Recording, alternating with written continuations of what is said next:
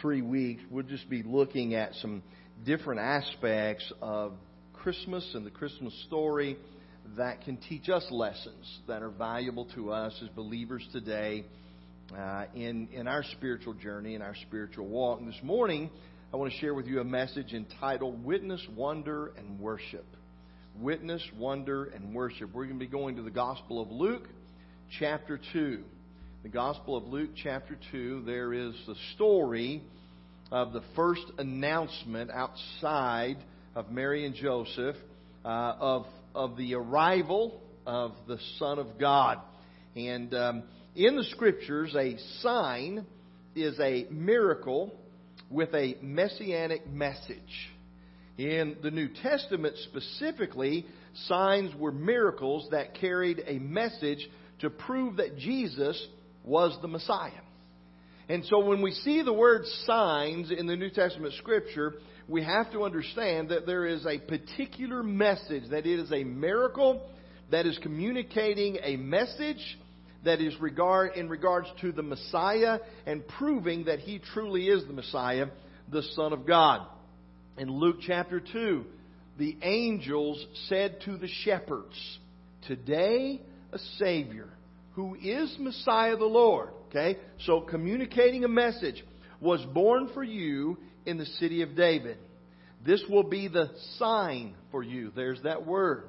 It is a miracle with a messianic message that communicates or proves that Jesus is the Messiah, the Son of God. And so He said, "This will be a sign for you. You will find a baby wrapped in swaddling cloth and lying in a manger." So here's my question. Why shepherds? Why these shepherds in the field? Why the emphasis when we know that the Scripture says that Christ was born for all of mankind? Why the emphasis was born for you in the city of David? This will be a sign for you. You will find the baby. You, over and over. Why these shepherds? Why this emphasis on these you that we see in Scripture? And so the first thing I want us to look in Luke chapter 2, and I want us to look at the shepherds. Okay? So as we look at the shepherds this morning, there is a historical context. Now understand what I just said. It is a historical context, not a biblical context. But there is a historical context in other literature of history of this era and time that would communicate to us that the shepherds might not be just ordinary shepherds. Now, I don't know if you've heard this before, but it certainly would be one of those things that could help us to have a deeper and greater understanding in regards to the events of this evening. So these shepherds very well could have been, because there were these group of shepherds, that they were hired by the temple officials in order for them to tend the sheep that would eventually be the temple sacrifices in the temple at Jerusalem. Now think about that for a moment. Again, remember, not a biblical context, but a historical context. Jerusalem and Bethlehem. The temple and Bethlehem, only about 30 miles apart. At 30 miles apart, maybe a little bit more, 35, it's very possible that these shepherds could have been somewhere in the countryside between the two cities, tending the sheep that eventually would become the sacrifice sheep in the temple. And they were hired by the religious or temple officials of the day. Now, when we begin to think about that, we would certainly understand some more significant things in a greater way in regards to this first Christmas. One, why these shepherds? Well, they tended the sheep that would be sacrifices. So they would need to know about the Lamb of God that would be the sacrifice that would take away the sins of the world. Why these shepherds? Well, they were, in a sense, ordinary people working an everyday job. They weren't religious leaders. They weren't teachers. They weren't anything significant in any way. But they were shepherds tending sheep, possibly, not a biblical foundation, but possibly they could have been the shepherds who tended to the sheep and lambs that would be slaughtered at the temple for sacrifice. And so the significance of their being the first to hear about the birth of the Lamb of God that would be sacrificed for all of mankind to take away the sins of the world. Secondly, I want us to look at the sign. There are different aspects to the sign that we should understand. Think about the fact that the shepherds tending the sheep to be sacrificed were the first to know the birth of the Lamb of God. Think about the sign as the angels came and listened to the message that they proclaimed. Luke chapter 2, and we want to begin reading in the very first verse and communicate the message that was given that day. Now, it came about in those days that a decree went out from Caesar Augustus that a census be taken of all of the inhabited earth. This was the first census taken while Quirinius was governor of Syria. So all were proceeding to register for the census, everyone to his own city. And Joseph also went up from Galilee, from the city of Nazareth to Judea, to the city of David, which is called Bethlehem, because he was of the house of the family of David, in order to register along with Mary, whom he was engaged to him, who was with child. And it came about that while they were there, the days were completed for her to give birth. And she gave birth to her firstborn son, and she wrapped him in clothes and laid him in a manger, because there was no room for them in the inn. And in the same region there were some shepherds staying out in the fields and keeping watch over their flock by night. And an angel of the Lord suddenly stood before them, and the glory of the Lord shone around them, and they were terribly frightened. And the angel said to them, "Do not be afraid, for behold, I bring you good news of great joy that shall be for all the people." Again, there's that interesting thought. We kept seeing you, but the idea is this is for all the people. For today in the city of David there has been born for you a Savior, who is Christ the Lord. And this will be a sign for you. You will find a baby wrapped in clothes and lying in a manger. And suddenly there appeared with the angels a multitude of the heavenly host, praising God and saying, "Glory to God in the highest, and on earth peace among men with whom He is pleased." And it came about, when the angels had gone away from them into heaven, that the shepherds began saying to one another, "Let us go straight to Bethlehem then, and see these things that have happened, which the Lord has made known to us." So the story begins to unfold. These shepherds are tending their sheep. Jesus has been born, and the angels come and announce to the shepherds the birth of Jesus. And in announcing the birth, there are some important things for us to learn about the coming of Christ. The first is this: it says, "Glory to God." Christ's coming was not about Christ, it was about the Father. Christ's coming was about what the Father was doing for mankind. Glory to God for the sacrifice that He was making. Glory to God for the step that He was taking to save mankind. John 3:16 says what? "For God so loved the world that He gave His only begotten Son, so that whosoever believeth in Him should not perish, but have everlasting life." And so He says, the angels say to the shepherds, "Glory to God in the highest." This is about Him. This is about what He is doing to save mankind from their sin. And this is for all of mankind. And as the angels make this message known, the shepherds are frightened all through the story of the coming of Jesus. Because this is something that is new. It is unusual. It has never been done before. There's no precedent set before it for these things. We hear people over and over again, and the words are, "Don't be afraid." Don't be afraid. They were frightened because they were experiencing something new.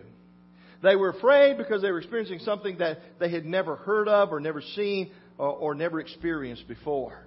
And so there was a fear of the unknown and the uncertainty of what was happening. And all through the story of the birth of Jesus, we hear over and over again, "Do not be afraid." And the angels say to the shepherds, "Don't be afraid.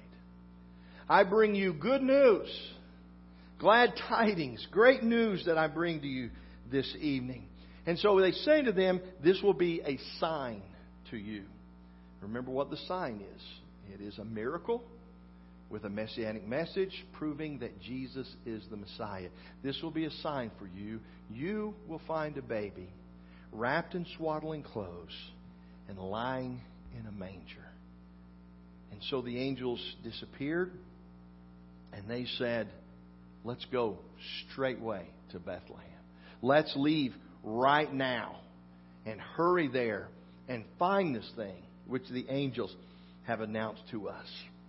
The other thing that I want us to note is the wrapped in swaddling clothes. There was a custom for the Jewish women of that day, and that they would never leave home on a journey without a piece of linen cloth. We don't know exactly what size, but long enough to wrap around their waist and to tie. What was the significance of that? Why did they have this linen cloth with them whenever they would travel? This custom, this was a traditional thing that the Jewish women would do. It would be in case during their journey they were to die, that they could be buried with their own linen. That they wouldn't have to borrow linen. Because you got to remember that the times of that day and when death occurred and burial took place, they didn't always take them back to where they came from. They might be buried there in that exact place and the place where they died. And so they took this linen with them. It was a custom that they would take this linen with them in case they were to die on the journey. They would be buried with their own linen. So the idea of a baby in a borrowed manger, in a stable, if you would, being wrapped in swaddling clothes, being wrapped in linen cloth, and lying in a manger is not unrealistic. It's not something that you go, man, they were on a journey and they were going to register in the census and they had no place to stay, and so they were staying in a stable. Where did swaddling clothing come from? Where in the world did they get a piece of linen cloth that they would wrap the baby in? Well, custom, tradition of their day would say there's an exact source that would come from. It's interesting.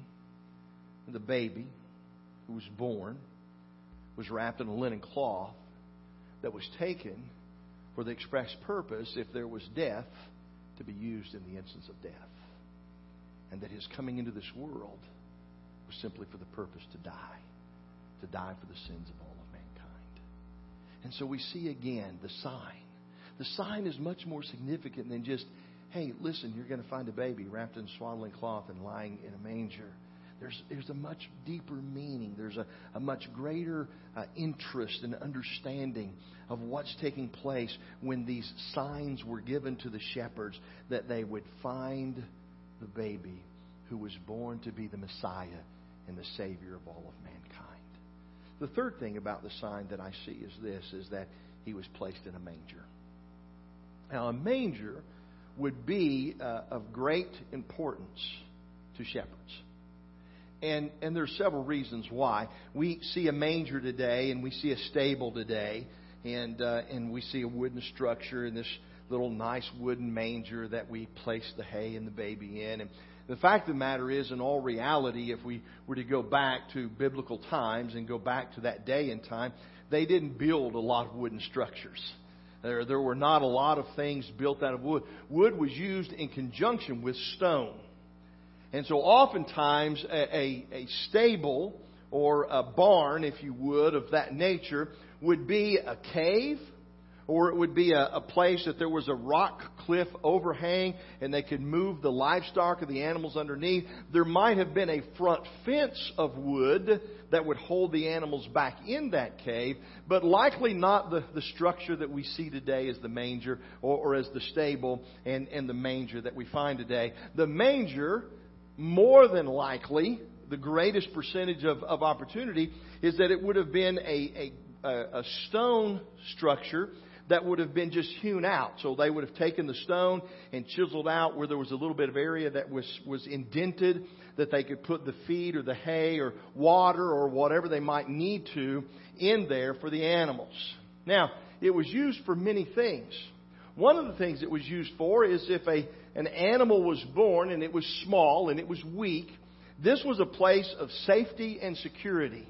That they could take the small animal and place it in that stone manger, and it would be elevated and away from the hooves and the feet, or whatever terms you want to use for the other animals, the larger animals, that it wouldn't get trampled underfoot or under hoof. And so a shepherd would look at a manger a little bit differently than we would look at a manger, in the fact that it wasn't just a place to feed or to water the animals. It also became a place that would be maybe a birthing place. It would be a place of safety and security for the smaller animals to find themselves out of the path of the larger animals that would be there in the stable area, and where all the animals were kept together. And so this is a significant thing for the shepherds to hear the words, "You'll find a baby wrapped in swaddling clothes lying in a manger." This wasn't unheard of for them. This was a very familiar thing, that a baby, something newborn, would be found in the manger, a place of safety and security where they could be cared for. Not just a place of food. The Son of God would become the bread of man, the bread of life.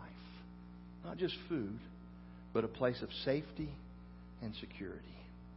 And so we look at all of these signs and the communications that were taking place, and the idea of understanding that this is a sign. That this was a message of a miracle, of a virgin birth, that would be the Son of God who would take away the sins of man, and was announced to the shepherds that they would come and find, and they immediately left where they were, and they went to see this miracle, and they looked for the signs. Now, when it says they found him, that word that is used there meant, it's the idea in the original language, they found after much searching.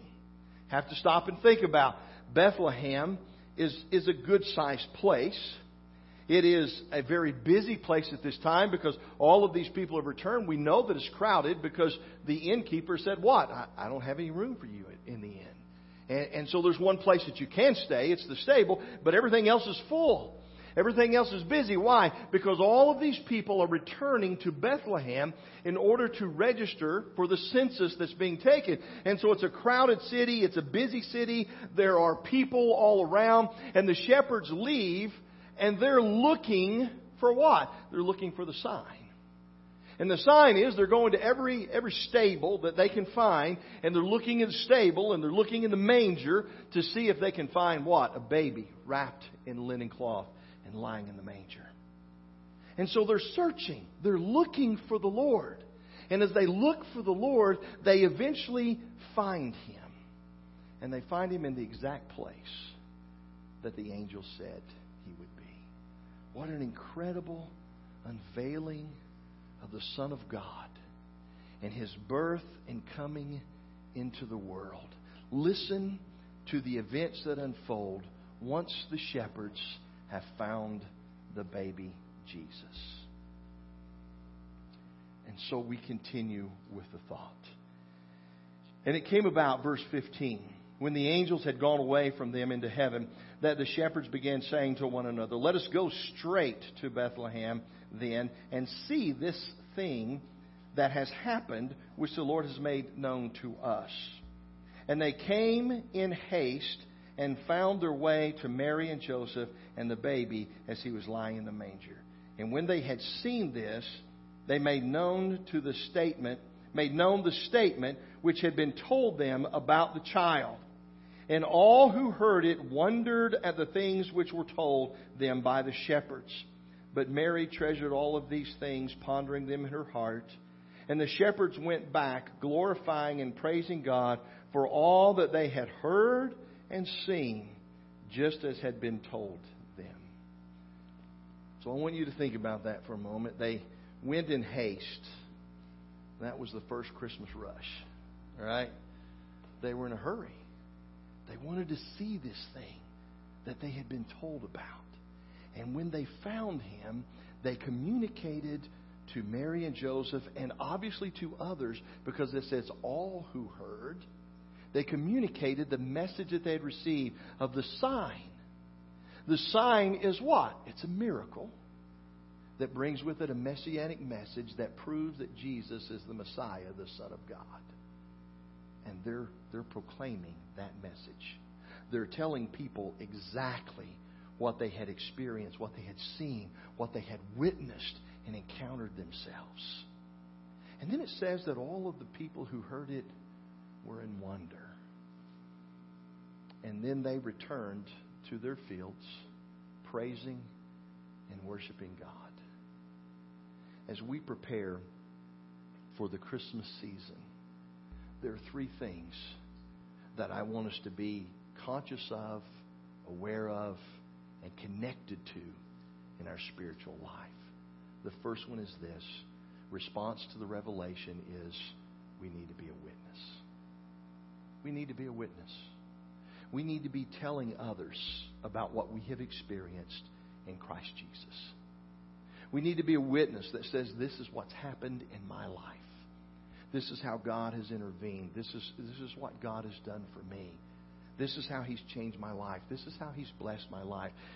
These are the things that I have witnessed that God has done for me. That's what they did. They were just shepherds. But they witnessed everything that they had heard, everything that they'd seen. They expressed it to other people. They weren't trained teachers. They weren't philosophers. They weren't people who were educated. In fact, shepherds were not even allowed to testify in a court of law. That's how uneducated or unimportant they were in their society. And yet they were witnessing to people and telling them about all that they had seen and heard and experienced. This Christmas season, take an opportunity to witness to others. To tell them about this birth of Jesus that we celebrate, this birth of Jesus that's so significant and so important that it is recognized world over. And witness to them to understand the significance of the birth of the Christ child, the Savior, the Messiah, the Deliverer. The second thing is this. As they shared their message, they found people in wonder. They were just amazed. They were amazed at the story. They were amazed at the events. They were amazed at the unfolding of the God's plan for mankind. And so don't lose the wonder of Christmas. Don't get so caught up in the busyness and the rush and the hurry and the presents and the wrapping and the decorations and all of the things that we lose the wonder of what Christmas is really all about. We use the wonder of Christ being born and the significance of that to us as believers, as Christians, as people. And then the third thing is they returned and they did what the angels could not do any longer. They worshiped. They praised Him.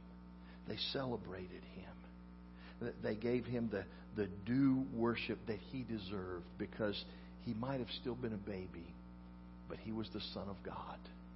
He was the Savior of mankind. And God had sent Him into our world. And these shepherds returned worshiping.